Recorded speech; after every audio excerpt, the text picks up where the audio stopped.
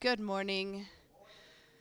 It's so fun when God tells you this week is about recompense and restoration, things that the enemy comes and steals, and then like your whole worship band has a major issue that week, and I'm going, Lord, it's weird when you do things like that, when you tell me to preach on something and then everything falls apart regarding that. If you guys remember, I told you our first week of Miracle Month, God had said, do this Miracle Month. I said, sure. And then like the next week I'm going, I need all these miracles. What is this about, Lord?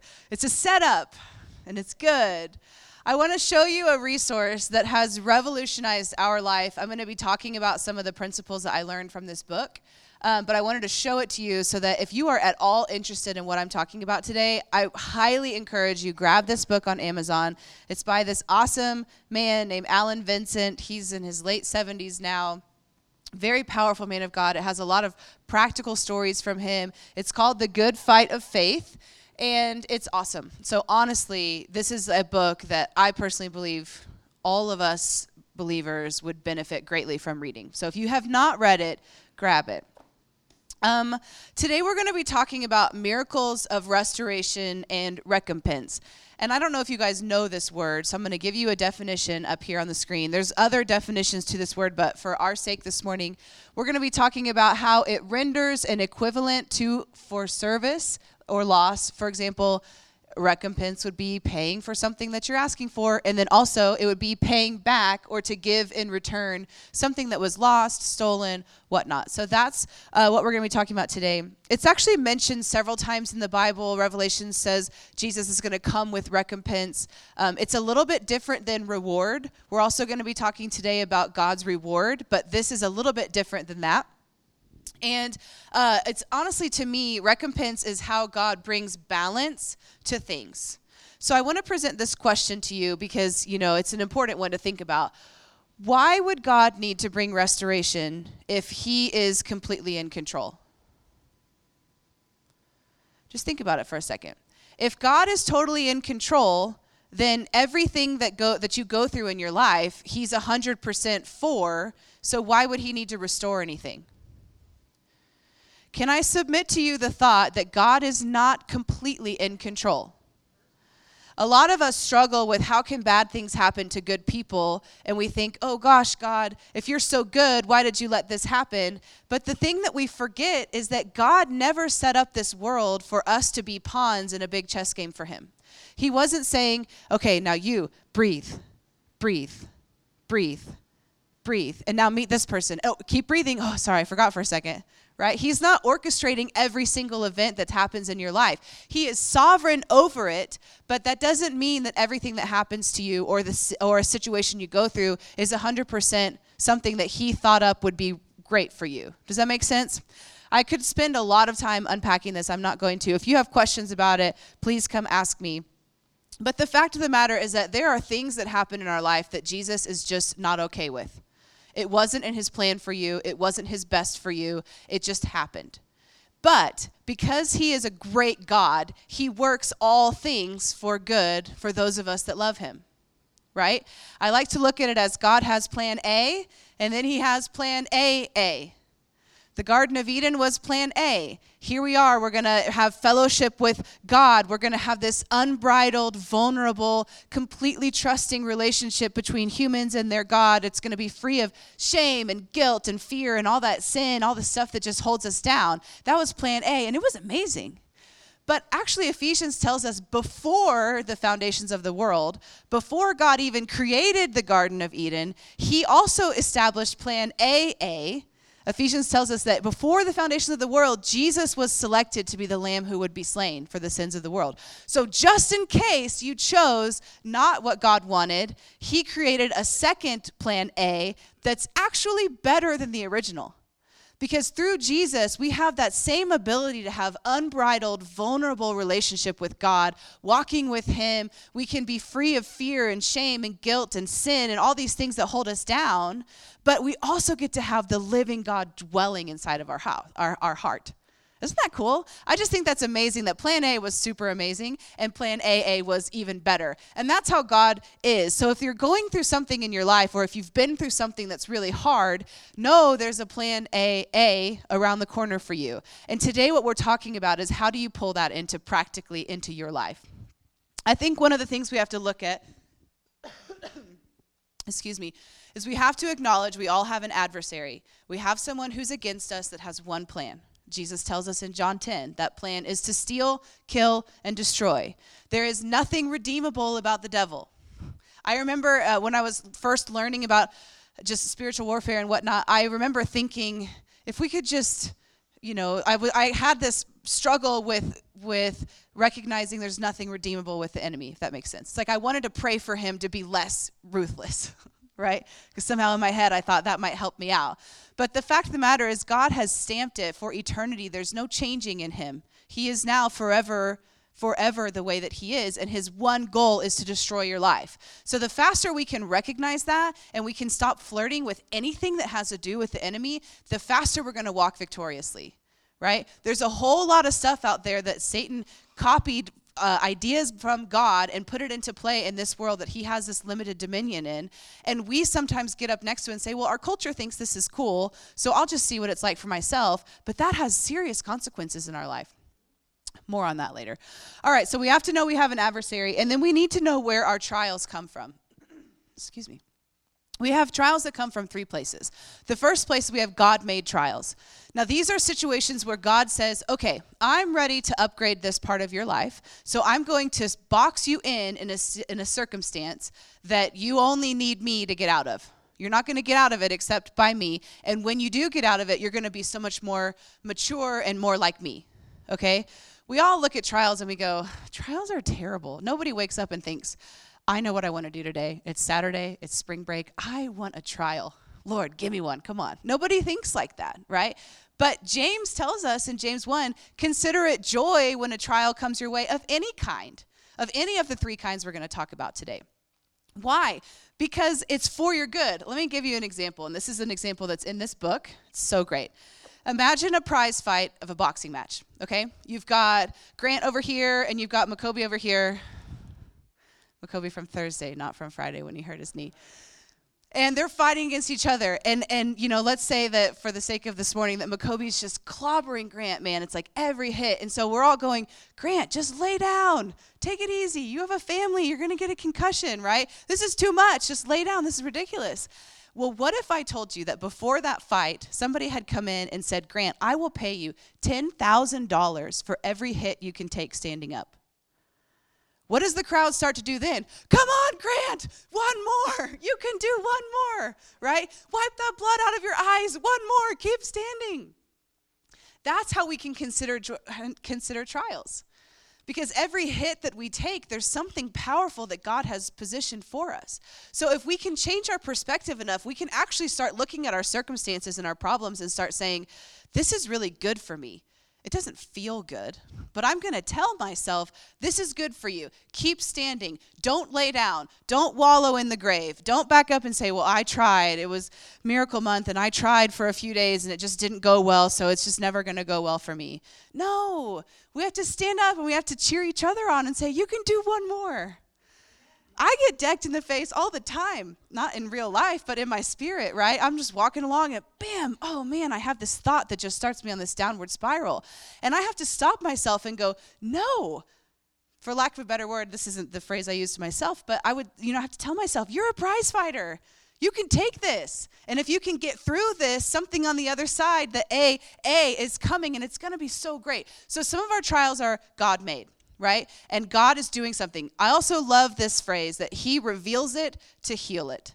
So if God is unearthing something not pleasant in your heart, be encouraged. He's only doing that because he's ready to remove it. And he's given you everything you need to get out of that thing. The second type of trials we come into are man-made. These are the consequences of our bad choices. We don't like to talk about this. I feel really uncomfortable having to just say this, but the truth of the matter is that bad choices have bad consequences. I tell my kids, you do good things happen. You do bad things happen. Not every single time, but they, in their world, that's how they make sense of, if I punch my sibling in the face, I should expect one coming back at me. Right? When we do bad things, it causes a ripple effect. So some of the trials that we're going through in our life are actually there because we did something that was out of God's way of living, whether it was a sin or just a bad, not wise choice. So the way that we interact with God to get out of that trial is a little bit different than if it's God-made, right? We can't cast a devil out of our God-made situation. It's God who's doing that to you. And honestly, we can't necessarily cast ourselves out of a man-made situation. The way out of it is repentance, forgiveness, and then asking God, now how can you get behind me and help me get out of this situation? When we recognize where our trials come from, we understand how to get out of them.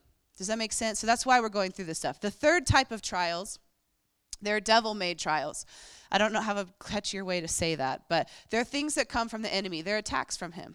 And this is what he does. He comes and he says, I want to put an onslaught onto this person, and I'm just going to do everything I can to hold them back, to stifle them down, to make them hate themselves, whatever it is. It's different for everybody. And when we understand that our trial is coming from the enemy, then we approach it from a different perspective, right? Because I don't have to be subject to him because I am in Christ. So I don't want to waste any time living under what the kingdom of darkness wants for my life. And I have wasted a lot of my time thinking, well, maybe that's true. But it's not true. It's contrary to what God wants. So when we have those trials in our life, these are the ones that we stand up and we say, this is not right. And we're going to talk really practically in just a minute about how to do that. You know, in Luke 22, verses, 31 and 32. This morning, God reminded me of this verse. And, you know, Jesus told Peter, he said, Simon, Peter, listen, Satan has demanded permission to sift you like grain. But I have prayed especially for you, Peter, that your faith and confidence in me may not fail. And once you have turned back to me, strengthen and support your brothers in faith. This is what happened right before Peter denied Jesus 3 times. Jesus said, Satan has come and demanded permission to sift you. If he did that for Peter, don't you think he does that for you? There's nothing special about anyone in this world except for Jesus. So what happens to one very well could happen to another. I can tell you, in my life, there's been so many times where I find myself in a situation and I have to go, God, where is this trial coming from? And a lot of times God will say, this is the enemy. He's sifting you. But I'm over here working this for your good. And Jesus is saying, listen, I'm actually praying for you so that you'll come out of this really victorious. And you'll come out of it actually looking back sometimes and saying, I would go do that again because of all the great things that have been added to my life from this.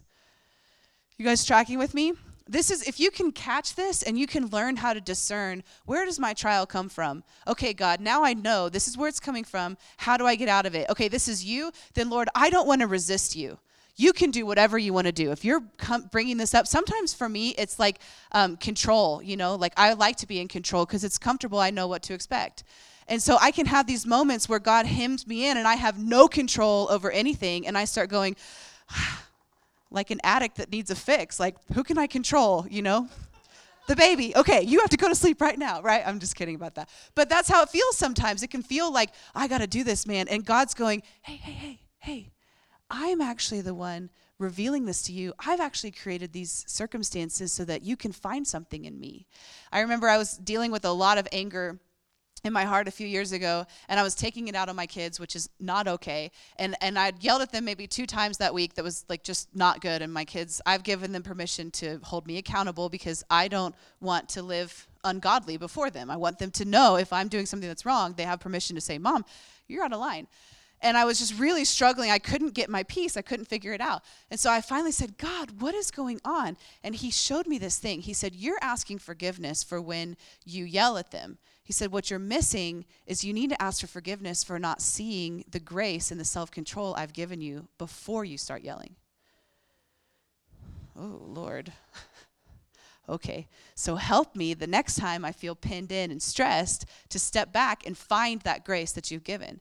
And within a week or 2, my peace was restored. I was not frustrated anymore because I figured out what he was trying to do. He had revealed something so he could heal it.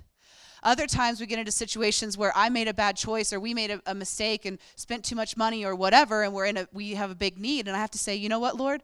Forgive me. Forgive me for judging this person. Forgive me for doing this. This was wrong, and I took my life into my own hands.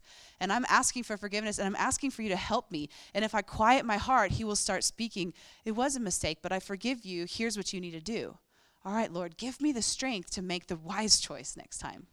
And then other times when the enemy, he's sifting us and he's bringing all kinds of sicknesses and different things like that. Like Job, I mean, it's a great example. It's why it's in the Bible. Sometimes we go through things where we just start losing things we love, relationships, finances. And it's those moments that we have to step up and say, you know what, God, you have made me victorious. I don't have to live under this.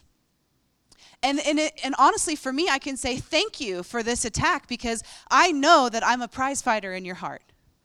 I don't necessarily always feel like a prize fighter. Sometimes I feel like the one laying down going, Jesus, that's about all I can muster up right now, right? But other times I can look at this and I can say, we had a situation recently, and Grant preached about the mammon a couple weeks ago. If you missed it, listen to it. It's amazing. And mammon is a very real thing. Jesus talks about you can't serve God and money, and mammon is such a part of that. And we had a financial system that came up, and I said, oh, this is mammon rearing its ugly head. And this was my first response. I said, thank you, God. Because we have dealt with mammon so many times in our lives, and we've come out of it on the back end so much better that I was really excited. I know this sounds weird, and I don't get excited about everything the enemy sifts, but on that one, I was like, I am ready. Get out the gloves. Like, here we go. Because I can't even tell you so many stories that we have of things where the enemies come at us financially, and when we've been able to discern this is what this is, then we can come at it and we can go, you don't have permission to do that, and since you tried, give me twice. Give me double back, right? And honestly, guys, he does. And I'm just telling you the truth. I'm telling you testimonies here. All right, so we have to learn how to discern where do our trials come from. And I just want to say, I know some of you guys are being sifted right now. And you need to take heart because Jesus is praying for you. You're going to come out on the other side more victorious with a deeper revelation, and it's a good thing. It feels really bad, but it's a good thing. So hang in there. All right, so how do we know God gives back? We're going to fly through a couple of scriptures. The first one is Deuteronomy 30, chapter 30, verse 3 through 13. I'm going to read it from the Message this morning because I think it makes a lot of sense. You didn't know that Deuteronomy could be so applicable to your life, did you? Just wait. It says, here's what will happen. This is a prophecy to the Israelites, and I will say to you this morning, it's a prophecy for you as well. While you are out among the nations where God has dispersed you, and the blessings and curses come in just the way I have set them before you, and you and your children take them seriously and come back to God, your God, and obey him with your whole heart and soul to everything that I command you today, God, your God, will restore everything you lost. He'll have compassion on you. He'll come back and pick up the pieces from all the places where you were scattered. No matter how far you end up, God, your God, will get you out of there and bring you back to the land of your ancestors once possessed. It will be yours again. He will give you a good life and make you more numerous than your ancestors. Let's go to the next one. God, your God, will cut away the thick calluses of your heart and your children's hearts, freeing you to love God, your God, with your whole heart and soul, and live, really live. God will put all these curses on your enemies who hated you and were out to get you. And you will make a new start, listening obediently to God, keeping all his commandments that I'm commanding you today. God, your God, will outdo himself in making things go well for you. Don't you want that in your own life? You'll have babies, get calves, grow crops, and enjoy an all-around good life. Yes, God will start enjoying you again, making things go well for you just as he enjoyed doing it for your ancestors. And the last part says, but only if you listen obediently to God, your God, and keep the commandments and regulations written in this book of Revelation. Nothing half-hearted here. You must return to God totally, heart and soul, holding nothing back. This commandment that I'm commanding you today isn't too much for you. It's not out of your reach. It's not on a high mountain. You don't have to get mountaineers to climb the peak and bring it down to your level and explain it before you can live it. And it's not across the ocean. You don't have to send sailors sailors out there to get it and bring it back and then explain it before you can live it. No, the word is right here and now, as near as the tongue in your mouth, as near as the heart in your chest. Just do it. This is awesome, right? When we live righteous before God, obeying his commands, incredible blessings are available to you. And I don't care what your bank account says. That's not really the blessing that is the most enjoyable. It's what happens inside of here, your heart and your very chest. The freedom to wake up in the morning and be happy you're alive. The freedom to wake up in the morning and say, God, just living before you vulnerably as your son or daughter is the best thing in the world. And it's available to you today. I also just want to make note at the beginning, he says, God will restore everything you lost. What it's talking about there is recompense. That's what it is, and this is powerful. The next one, Ruth 2:12. May the Lord repay you. This is Boaz talking to Ruth, and he's talking about prophesying recompense to her, and we know what happened with Ruth, right? She got serious recompense. She'd been married to somebody who was not following God and ended up dropping dead, maybe because of it. And then God gave her Boaz, who was not just a solid man, but in the lineage of Jesus. And then Ruth went on to have her name written in the book of the Bible. And like there's a handful of women that got that honor. This is incredible recompense, right? So Boaz says to her, may the Lord repay you for your kindness, and may your reward be full from the Lord, the God of Israel, under whose wings you have come to take refuge. The next one, 2 Samuel 22, verse 20 and 21. He also, this is King David saying, he also brought me to an open place. He rescued me because he delighted in me. The Lord has dealt with me according to my righteousness, according to the cleanness of my hands. He has rewarded me. There was a recompense for all the things that David had endured that came to him. Again, in Exodus 22, verse 1, I hope you guys are getting excited. It says, if a man steals an ox or a sheep and kills or sells it, he shall make restitution of 5 oxes for an ox or 4 sheep for a sheep. Now, this gets really interesting here because we don't live with sheep and oxen as our currency anymore. Right? But the principle of what God laid out here, and you can read it for yourself in Exodus 22, it goes on and lists a whole bunch of different examples. When something is stolen from you, there is a recompense allotted for you for that thing, okay? This is applicable to you in your life now. If you've been through a situation where you have finances stolen from you, and this could be not just like a thief came in and robbed your house, right? This is just circumstances came and all of a sudden you had that money and it's gone. It could be a job. It could be a relationship. It could be a calling or a dream. It could pertain to anything. When you recognize that it's stolen, you also need to recognize there's a recompense for you available. The last verse I want to look at this morning is Hebrews 11:6. It says, but without faith, it is impossible to walk with God and please him. For whoever comes near to God must necessarily believe that God exists. I think we would all agree with that. And that he rewards those who earnestly and diligently seek him. You can leave this one up. Listen, guys, God loves to reward you. I know it's a concept that feels weird because we're these earthly people made out of dirt and he is God, and it feels weird to say, can you reward me for everything I'm going through? But this is his heart. I'm not making this up. We're reading it verse after verse after verse, right? He rewards those who diligently seek him. So if you say, man, I'm going to get up again. I've been knocked down, but today I'm getting up again, and I'm expecting you, God, to reward me for this. I don't know what it looks like. Sometimes his reward goes, wow, sweetie, you nailed it. Here's a pack of seeds that if you steward this well, it's going to grow into the best garden you can imagine. And we go, well, Lord, can't you just give me the basket of the crop, right? Can I just skip ahead a few months and stuff? And he's like, sometimes yes, but sometimes this is the best reward I can give you. Other times he goes, wow, what an amazing journey you've been on. Bam, sham wow.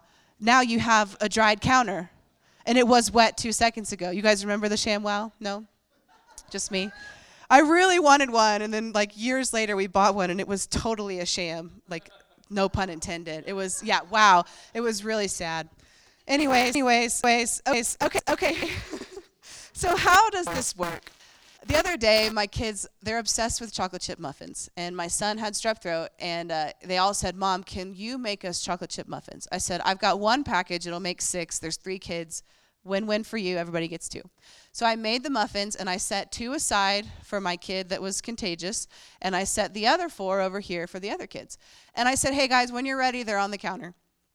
That was about it. Well, about 2 hours later, I realized they'd all been eaten, as I expected.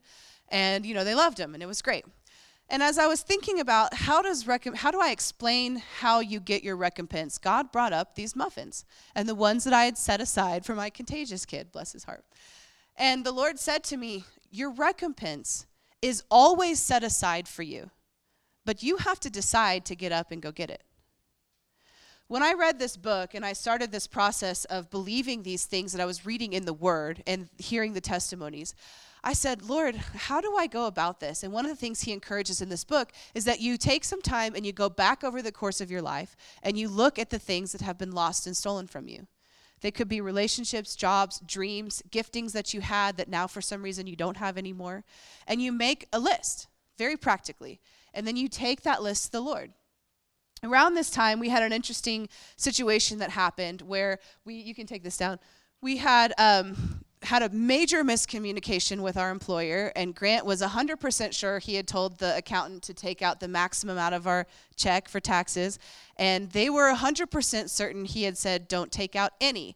So we filed our taxes really late that year. It was like April 10th, and we got the bill that we were going to owe several $1,000s because nothing had been paid over the year, and it was gut-wrenching. At that point in time, we were living paycheck to paycheck. We had no savings whatsoever, and it was just like, what? How are we going to do this? How? And it's due right now. So we felt like our only option was to put it on a credit card and just work our tails off to pay it off. And we sold things and we took up extra jobs and whatnot and got it paid off after a few months. But it was heartbreaking because it felt like, was this a mistake that we made? I mean, we are just sure that we said not to do that. And I was processing this with a dear friend of mine, a very prophetic friend of mine. And she said, I really believe this was the enemy. And I thought to myself, it really feels like our mistake because we could have double checked it, right? But I went to the Lord and said, God, where is this trial coming from, like we talked about? And he said, this is the enemy. She's right. This is the enemy. And what my friend had said was, you need to ask for a 2-fold recompense. And I thought to myself, that feels really uncomfortable, and I've never seen that happen. Is that even a thing? I mean, I know it's in the Bible, but is it even a thing? Because why aren't people talking about it, right? And so Grant and I kind of talked about it. We prayed about it. We decided, yes, we do feel like this was the enemy. And so we prayed this prayer. Lord Jesus, it was very timid. Lord Jesus, we believe this was the enemy. Can you make him give us 2-fold? And then it was like, amen. And then we both kind of looked at each other, and I remember thinking to myself, I mean, nothing magical happened. Like an angel did not appear with gold bars to cash in for what had happened. There was nothing supernatural about it. Actually, I felt pretty much like it was a crapshoot, right? Like, I have no idea what's about to happen, but I prayed the prayer, and it's up to you, God, right? Months go by, nothing, not a dollar changes. 1 year later, we do our taxes. We get our tax return back that year. I'm not kidding, guys. It was to the dollar double what we paid the year before. So we looked at each other and just started laughing, going, could this really be true? Like, are these scriptures for real? Could this really be something in a way that we could live and apply in our life? And from that point forward, we have seen this happen many times. Some of the stories I can't tell you because there are other people involved, but to the point now where we have 100% expectation that when we recognize the enemy has come in and done something, I don't know when the recompense will come, but I have no doubt it's coming. Because it's been a proven concept in our lives. And that's what I want to release over you guys this morning. I want to tell you another personal story. This was a really bizarre one. And when I was growing up, I loved playing the piano. I played in all kinds of competitions. I did the recital thing, all of that. When I was in 8th grade, I was pretty good, and I had a miscommunication with my teacher, and I was in the running for this 5-year consecutive award, and she didn't know, and so I missed the award, and there wasn't enough time in school left to get it, right? It's silly, but for me and my 8th grade self, it was absolutely devastating. My dad went and made me his own trophy to give to me so that I would feel better. Yes, I am in that generation. And it didn't help. Right? And I had it sitting on my dresser, and honestly, I would look at it kind of in spite, like, oh my gosh, it just drove me nuts. So about a year later, I decided I can't even play piano anymore because I'm just so mad that this happened. I didn't grow up in a home that loved Jesus very much, and so there wasn't much like, forgiveness is a really good thing for you right now, right? Let's ask God what's going on. None of that happened, and so my parents just said, well, you only were required to take lessons until middle school, and you're in high school now, so if you want to, whatever. So I dropped piano. My senior year, 4 years later, I started having this desire to play again, and I went back to play, and I was like tone deaf piano-wise. It was absolutely aggravating. I can't even explain it to you because I had been very good, and now all of a sudden I couldn't even hardly read music. It was like my eyes went cross-eyed when I would start to read even the songs I had memorized before. So I, in my very immature and not accurate self, assumed that since I didn't steward my gift, God took it away. Push pause to say over here, God does not take gifts back. He gives them freely. He will not take it back from you, okay? He may not always grow it, but he won't take it back. That's not his heart. So I just lived all this time. A decade goes by, more than a decade goes by, and I'm thinking, this is what happened, right? If somebody said, do you play piano? I would say, in a lifetime ago, and I would never want anybody to know how good I was because I can't do it now. If you asked me, I couldn't do it. So I'm riding the exercise bike at the Y a few years ago, and I'm listening to this teaching, and it's talking about recompense, and I was right in the season where we were experiencing this in our life. And he started talking about giftings that can be stolen. Now, I knew money could be stolen. I knew other things, but I didn't know giftings were included. So immediately, Holy Spirit brought piano back to my mind. And I said, well, Lord, I don't even have a piano. I wouldn't even know how to test this to see if it's you. But you know what? If that was the enemy that stole that, I want it back. And I had never been able to play chord music originally, just the way my brain functioned. I just couldn't do it. And so I wasn't ever able to be a part of like worship team stuff because I couldn't do that without playing it by memory, by individual notes. And so I said, Lord, I want that back. Well, several months went by. We were at my parents' house in Missouri, and they have a piano. And I sat down, and I just thought, I'm just going to see what I can do. And out of me came this song I had memorized for a competition in 8th grade, almost just as good as I had played it originally. Now, Grant knew the story, and he looks over at me from the other room, and I look over at him, and I'm like, I did that. These fingers made that music. What in the world? And I got so excited because I thought, could this be true? Guys, I'm a little bit of a slow learner sometimes, right? Could these scriptures actually mean what they say they mean? Okay, well then what else can I do in my life? And if you guys were here, I haven't played since many of you started coming to this church, but then I joined the worship team and was the keyboardist for like 9 months, and it was so easy for me. And that's not bragging, that's a testimony to what God did. And the cool thing was I gained in my recompense the ability to play and read chords that I didn't have before. This is crazy, guys. So listen, you should know this by now, but there's nothing special about me.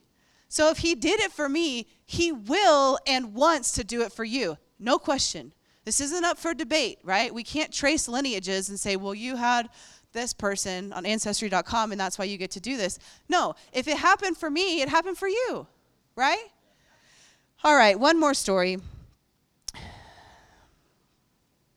This is a weird one for me to share. I don't normally share about the open visions that I have because they're strange, but I'm going to share this one with you, and it's strange. So I really believe that God wants me to release this over you because I genuinely feel that all of you are being invited into your own recompense revelation in your life, and I feel like this is important. So a few years ago, we were at Voice of the Apostles. It's our annual conference that we go to. We'll talk about it coming up this fall, I'm sure.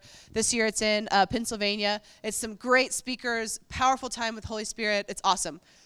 And I was at my first one there, and they do this impartation morning, and part of the morning is if you start feeling Holy Spirit on you and if like heat in your hands, you're crying, you have they list out these specific manifestations, and they want you to come up to the front so you can get prayed for.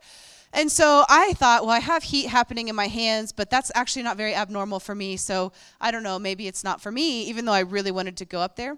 And the person in front of me just got electrocuted by God. And if you've never seen that happen, it's very, depending on your personality, it's a very interesting experience.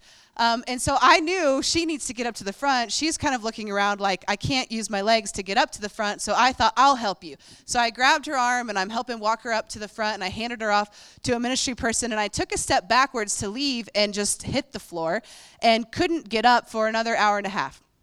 And what happened over that time frame was a series of open visions that I have that Aunt had. that honestly changed the course of my life. And this is one of them I want to share with you. I was sitting on the floor and I was weeping because there was a lot of sorrow coming up in my heart. Remember, he reveals it to heal it, right? And most of you guys know there's been a lot of difficult things that I've been through, even going back to being a little kid.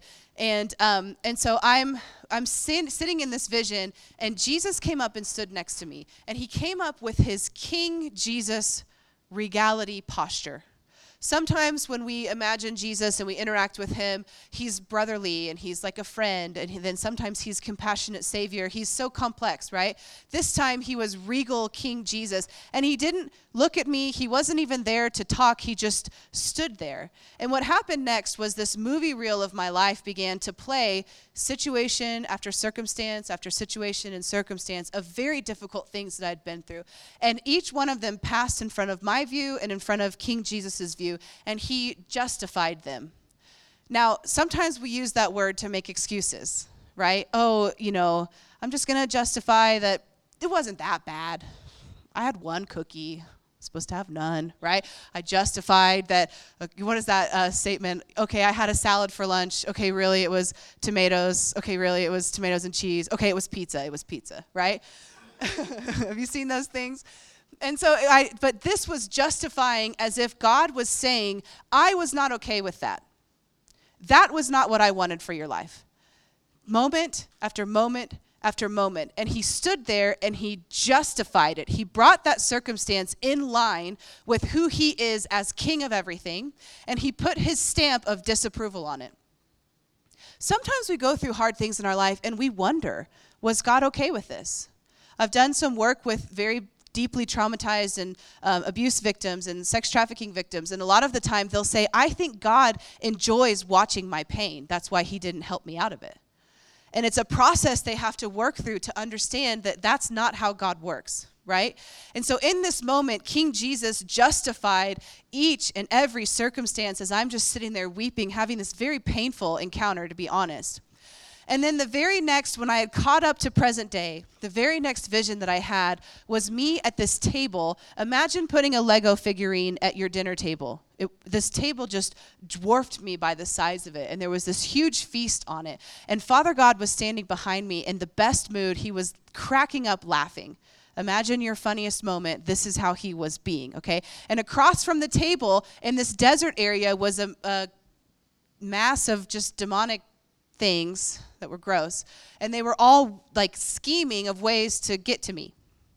And I'm sitting at this table and I'm feeling very uncomfortable because God is laughing, and I'm kind of looking at these demonic forces and thinking, what are you going to do now, and how bad is that going to hurt, right? And God starts laughing. He stops laughing for a second, and he said, when you get here, we will laugh forever at how hard they tried to hold you back. And all of a sudden, I started laughing.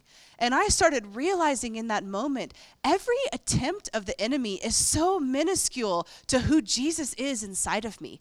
I have Christ in me, the hope of glory. There is no one higher than him. There is no one better than him. No one bigger, no one kinder, more compassionate, no one more innovative, there's nothing better than him. And he's in me. So wait a minute, why am I afraid of them? Right? And if I do feel afraid, God, just open my eyes to the plan A. Right? It's a practice. We have to practice. We have to train our minds. Romans says we have to renew our minds. This is what you're doing when you do that. And so I sat there with Father God, and his laughter became infectious to me in this vision, because I realized all these things that Jesus had just justified, all these moments that I had been through, God was saying, listen, this was just the enemy trying to keep you from being you. Here's the bottom line. Not all of us are called to lead a ministry, and God doesn't care. All he cares is that you are who you are. You might be called to be the best stay-at-home mom. You might be called to be a teacher. You might be called to just be free in your heart. That's significant. Right? And so we kid ourselves if you could for a second start to think that there's something special about me that lets me be able to do that. There's not. Because what's happening inside of me, Jesus, the hope of glory in me, is also in you if you consider yourself a son or daughter of God. There's no difference, right? The only difference is that we have to kind of throw our arms up and surrender and let him do that. So after this series of visions, what happened in my heart was so significant. I had been through a lot of healing on most of the things that I had experienced in that encounter, but this was a deeper level of healing where they just became not a part of me in a way like never before. And you know what? It was weird, and I can't really explain it except to say that the fruit of it was fantastic. And I would go back and relive the pain of that encounter to be able to stand up here today feeling the weight of it lifted off my shoulders. And I suspect that all of you guys would too. I want to share with you one more scripture, and then we're going to do a little bit of ministry time. This is an interesting story. You guys know it. It's in John 6. Jesus was just doing ministry with the disciples. He sent them into the boat to go across to the other side. He was going to spend some time with God and go around to meet them on the other side. So it says, then Jesus, knowing they were going to come and take him by force, them being the mob of people, by force to make him king, withdrew again to the mountainside by himself. When evening came, his disciples went down to the sea, and they got into a boat and started to cross the sea to Capernaum. It was already dark, and Jesus had still not come back to them yet. Another account of this story says they knew Jesus had told them to go to the other side.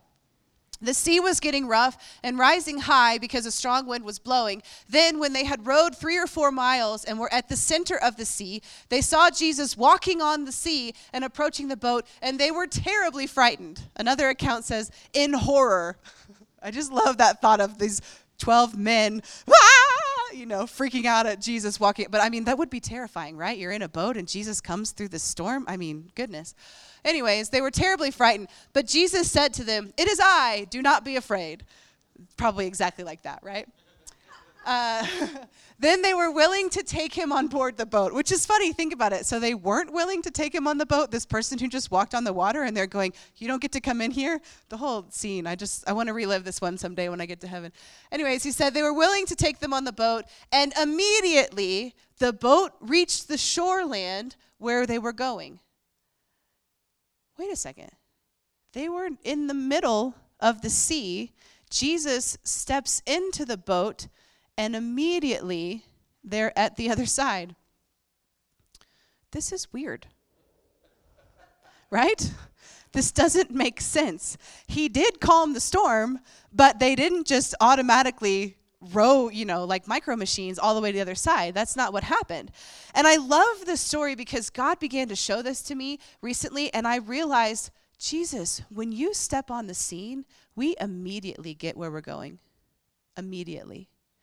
If we are met with resistance in the middle of the sea like the disciples were, listen, they were obeying God. They were doing what they knew to do. They were just caught in a situation that was bigger than them.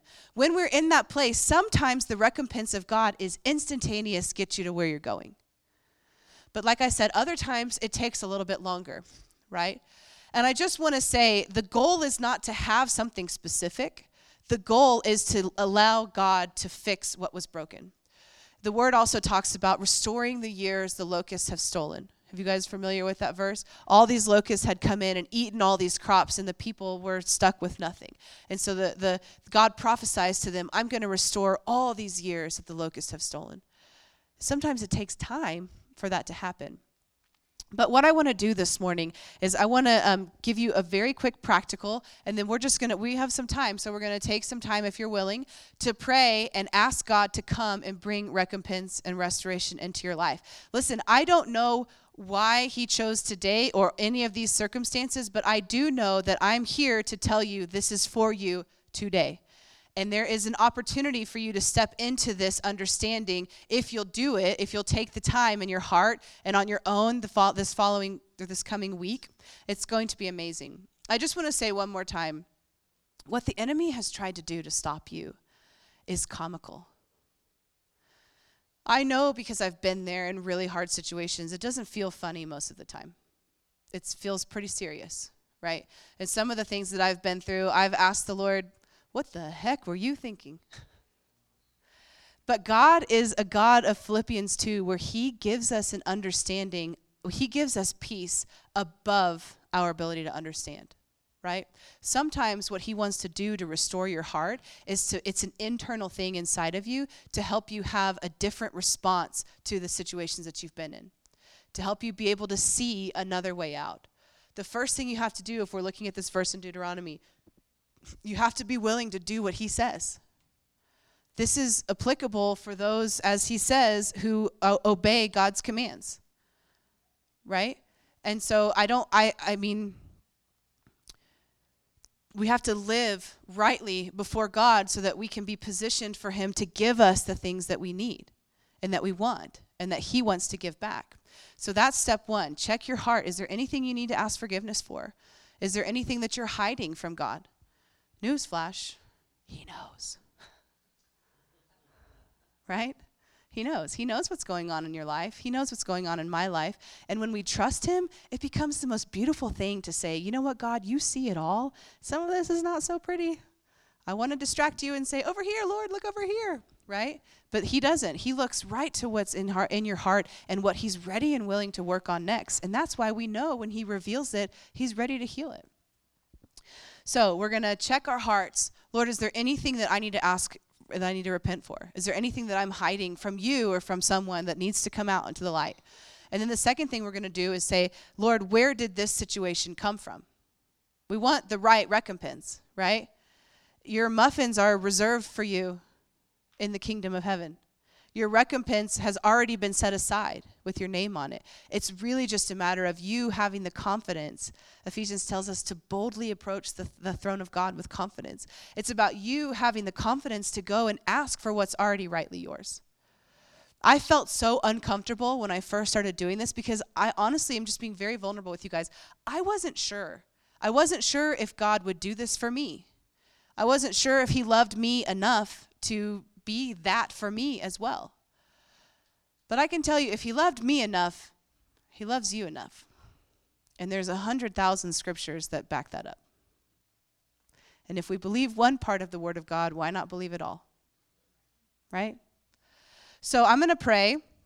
We're going to turn on that song that we did earlier. It's called Take Back. And it's a great song when you have this in mind, right? Because this is what's available to you. I've said that enough now this morning.